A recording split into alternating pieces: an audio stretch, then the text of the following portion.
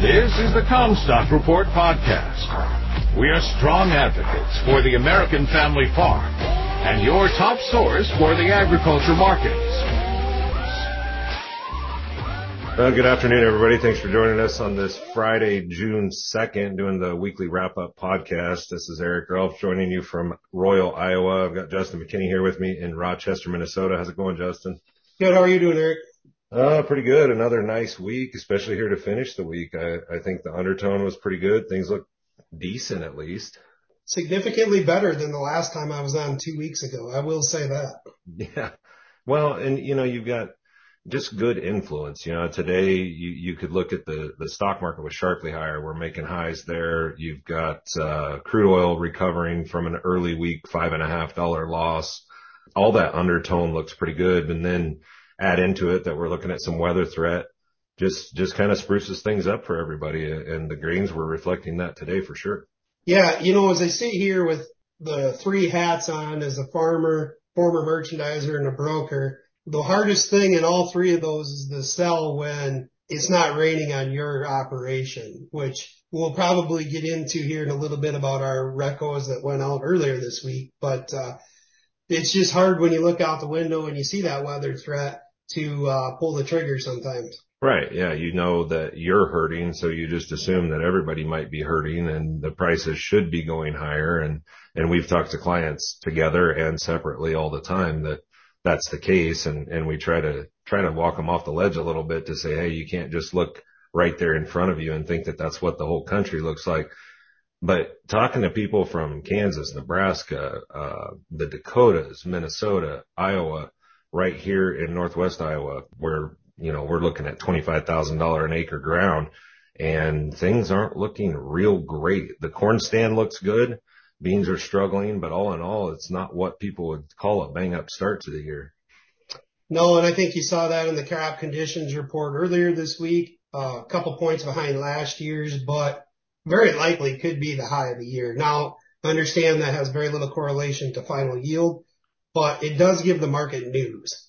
Right. It gives us something to trade, right? Right. And to go along with that, we've heard stories from, Joe in Bloomington. We've heard it from clients all over the place. Soil moisture all over the place is struggling. And I saw some soil samples in Eric Snodgrass's latest video from Nutrient Ag, where he had pulled some plugs on some soil samples. And that's a little surprising in that part of the country right now, especially, basically the 1st of June. I also watched that this morning, and my follow-up was, I was looking at the computer at the moisture that we received on our farm. Now, we only farm everything is within roughly a mile of the home farm. And from there, the south end of the farm last night had about 1/10 of an inch of rain, and the north end where the trees are got 1.1 inches. Right. Yeah. It's just stark difference. And we're seeing the same thing here. Spotty showers. I can go 25 miles away. They got 4 inches in an hour the other night. And here at the office, we had 200ths. It's just stark differences and very scattered. All these pop-up showers will help the areas that get the decent rainfall, but they're not going to put anything meaningful in the ground that's going to help the overall production. I don't believe. No, and I would agree with that. And the other take-home point, I watched the same thing from Eric Snodgrass this morning, was don't expect this to change immediately in the 11 to 14 day. Now, it did look a little bit better. I'm not a meteorologist, but it did look a little bit better after the 15 day. But how much damage are we going to do between now and then? And especially on those replant situations that I know you had clients all over that had replant. I had a bunch that clients that had replant beans as well, or are sitting in dry dirt currently. Right. And doing nothing. Matthew Cruz has his beans in the ground for a week now, but they're not doing anything because there's no moisture. So they're just sitting there. And we're hearing a lot about that. And so, I guess the takeaway from all of this is that the moves are justifiable. There's various fundamental reasons for it. We're still seeing putrid export numbers, but we expect that right now, although the beans should be picking up. Now, the weekly exports this week were at least net positive, right? We didn't have the reductions that we saw last week across every major category. Although I think the wheat still fell under pressure more from that Illinois wheat tour, pegging like a 90 plus bushel per acre yield for the Illinois SRW wheat. And so that's going to be tough to recover from. And that's keeping that Chicago KC spread out there. I just don't know if we have any cause to bring that thing together much. Yeah, I would agree with you on that, Eric. I think that SRW finds a home in the feed market at some point this year versus the export market. We're already importing wheat. Poland, there was some news out from Poland, Germany, places like that hitting the southeast coast with that huge bumper crop there and high basis on the corn side of things in certain areas. Kind of makes you wonder if that isn't getting priced into the feed rations. Right. Right. And the relativity to corn needs to stay. And I wanted to kind of pick on your merchandiser hat a little bit. I'm hearing from producers, particularly in Minnesota, that their basis already is collapsing and not even rolling off of the July into September, but just the existing basis versus July is already breaking down. Is that just they're shaking grain loose at $7 cash or close to it? And so we're going to see some drawback there? Well, first off, your area probably is close to $7 cash. Southeast Minnesota, we're looking at that 640, 650. And I do have several clients that were looking at making catch-up sales. We had some, old crop targets. We were looking in the $6 to 610 futures, trying to catch that 640 to 650 cash price. They're grossly undersold in this area. So to me, that's just bushels shaken loose naturally. And the poor river market over here, they're getting the bushels without having to work too hard at it, to be honest with you. Well, and that's kind of what I figured would have to be the cause. We haven't seen it here, but we have too many people competing for the feed, for the grain. The supply here goes three different directions, and livestock feeders still need it and ethanol plants still need it. They're still making margins. And so it stayed pretty well propped up around here. And in fact, we did make $7 cash sales, not too far from Royal here today. And then of course the question is now, should I sell it all or wait for more? Of course, my inclination all along has been $7 cash is going to pay the bills. Let's go ahead and get it going. Yeah. And I think, looking at that in your area at $7, great returns from last crop season. Seems like the concern is this year. Let's move on from that.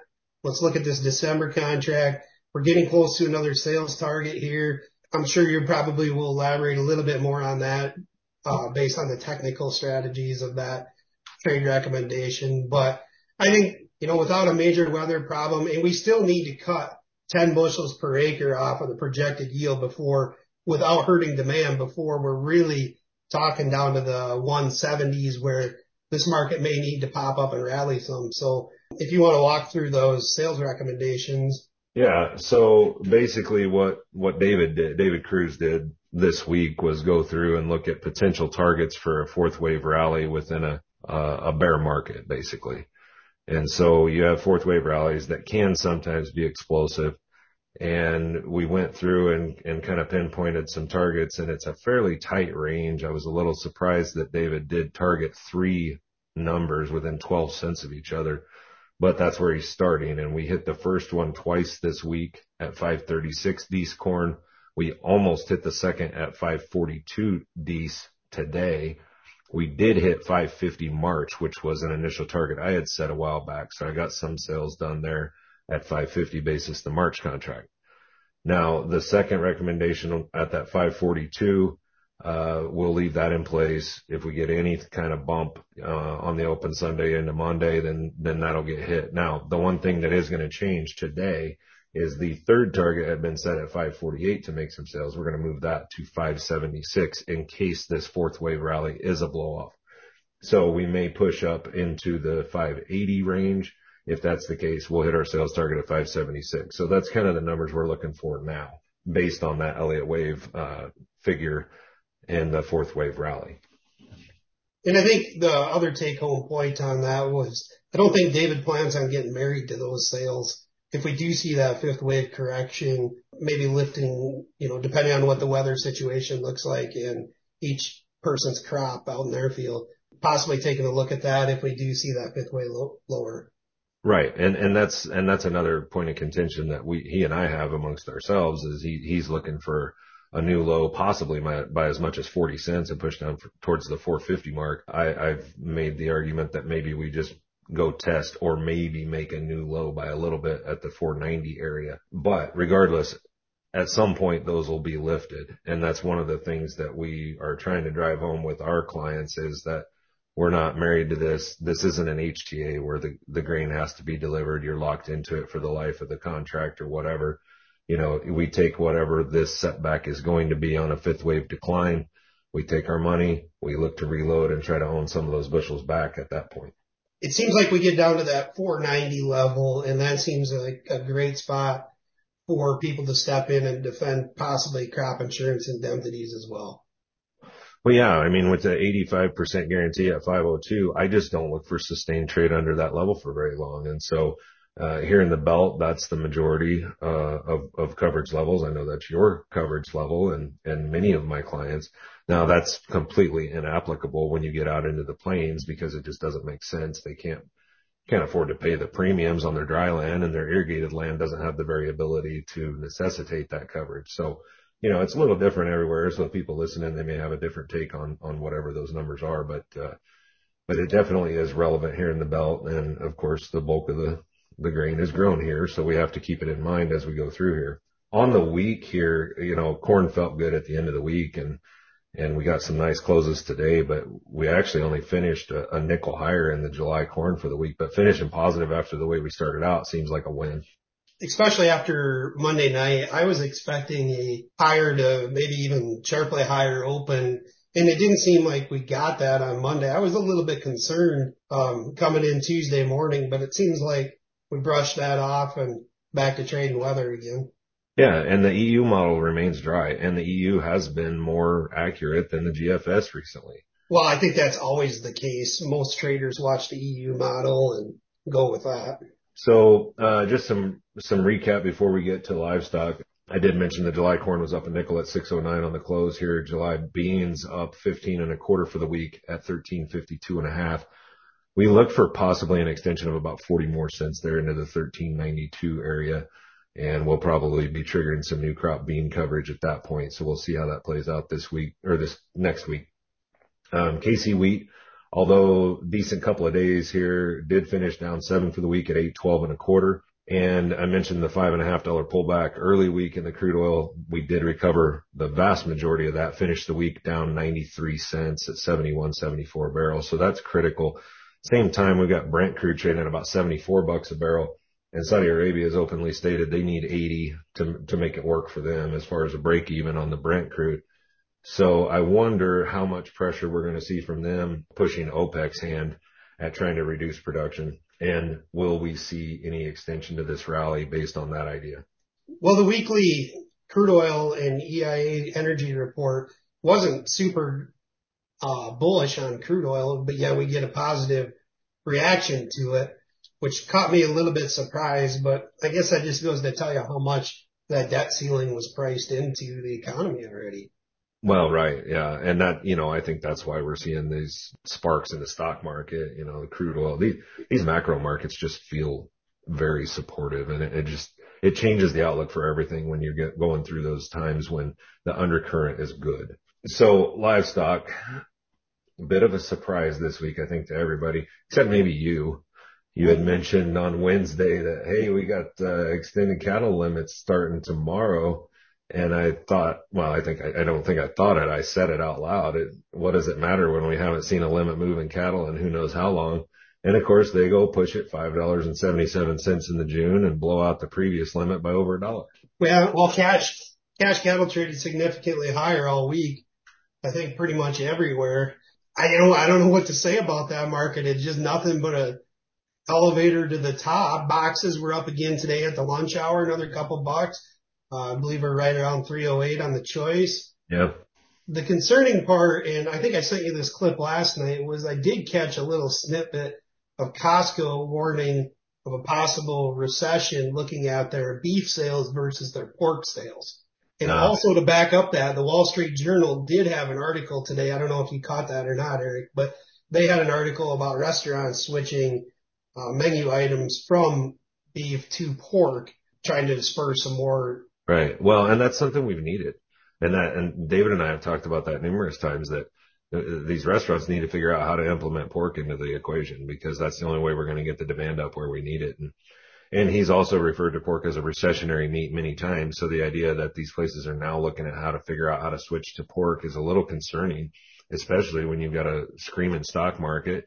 You've just made a debt ceiling agreement, and we're looking for the first time in quite a while, the Fed might not actually increase interest rates at the next meeting. So, that is a little, head scratcher there, but I guess we'll see how things progress. The hogs last week were down almost $10 on the week.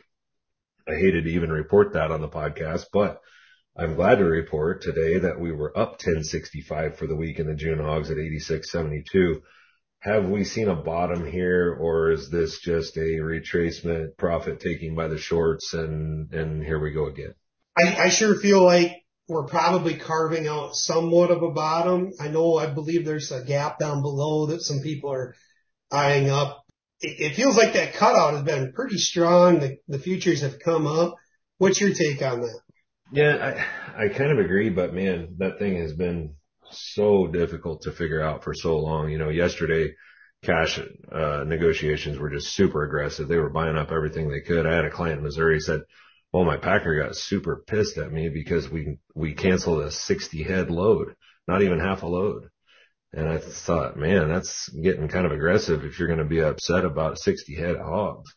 I have seen some rumblings out though that the wholesale market is getting a little thin on the offers after July 1st, whether that has anything to do with Prop 12, where the pork is at, where it's labeled, or just inventories. I guess time will tell, but yeah, maybe I'm holding straws that provides us a little bit of a spark as well. Well, and then adversely, we could be looking at a blow off top in the cattle market here, but I look at the fundamentals and I don't know. I'm not convinced there.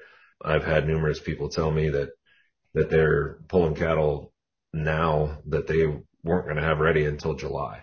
So my question for you on that, Eric, is the last time we had a huge cash premium to the board going into delivery month, that didn't work out the best. Right. Referencing the fire out in Findlay County. Obviously nothing to do with that today, but the bull spreads were active. The back months were a little bit disappointing, in my opinion. When you look at that December up 12.5, February up 10, April up 2.5 cents today. Yeah, it was quiet today.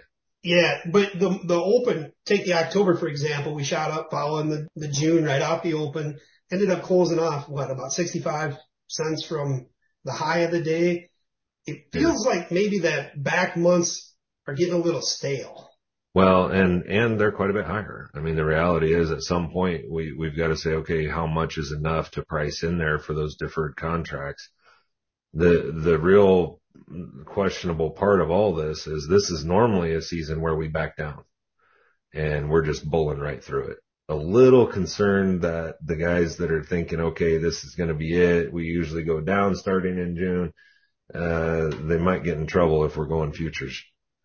I do feel like as a end user, you would be very reluctant to load the coolers at $300 plus choice with all the economic news that's been in the market the last 2 to 3 months. Right. Yeah. I wouldn't do it if I was a packer. So maybe they are that short bought. Yeah. And maybe, and the thing that keeps coming to my mind is at some point we're going to start doing some serious heifer retention here. And how much more will that propel the market? Because that has been a lot of market ready supply has been dependent on that number. And so as they start retaining these a little more, then we could see another little leg out of this.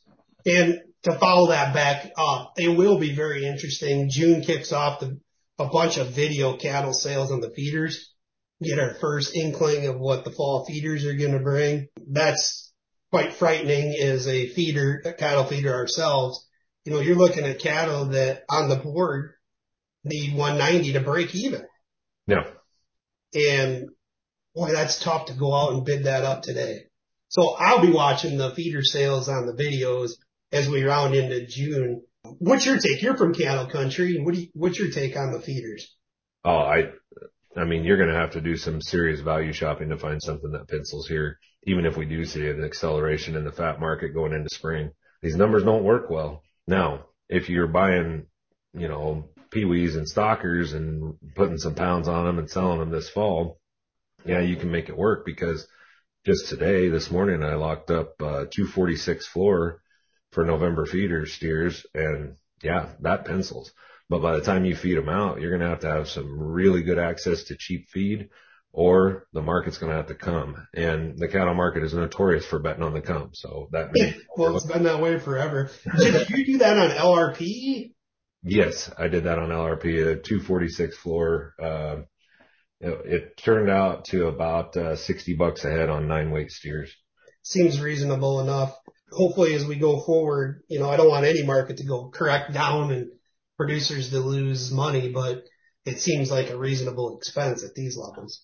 I would think so, yeah. And it's a way to not get bowled over by a bull market. So, well, anything else you want to touch on this week, Justin? Not too much. Just the boats in the bay, so. Yeah, off we go. Well, everybody have a good weekend, and we'll see you here next week on Friday for our market recap. For a more complete version of the Comstock Report with hedging strategies and trade recommendations, subscribe on our website at Comstock.com or reach out to one of our risk management specialists about how we can help you protect your profits. Futures trading involves risk. The risk of loss in trading futures and/or options is substantial, and each investor and/or trader must consider whether this is a suitable investment. Past performance is not indicative of future results.